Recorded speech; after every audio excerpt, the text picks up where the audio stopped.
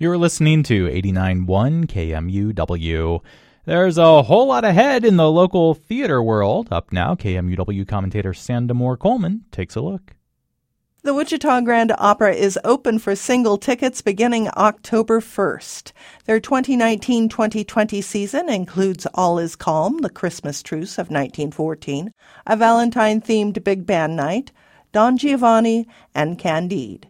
Their first production, All Is Calm, is based on the actual Christmas truce that took place in 1914 on Christmas Eve, when German soldiers of World War I left their trenches and approached the Allied forces for a brief celebration of the holiday.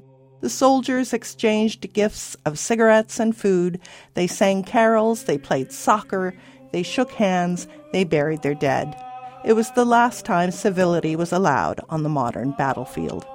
Elsewhere in town, if September puts you in the mood for all things autumn, including Halloween, hop on your broomstick and zip over to Mosley Street Melodrama, where you can enjoy the latest original script out of Mosley, Harry Squatter and the Terrible, Horrible, No Good, Very Bad Day, written and directed by Ryan Schaefer and Molly Tully. Harry Squatter and his friends are in college, but they're still having adventures. It is on stage now to November 4th.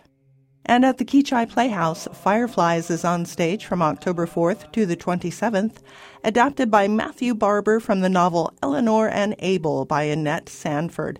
The plot pits a retired schoolteacher against a silver-tongued handyman.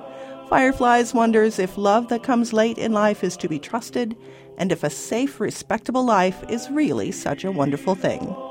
For KMUW, this is Sandamore Coleman.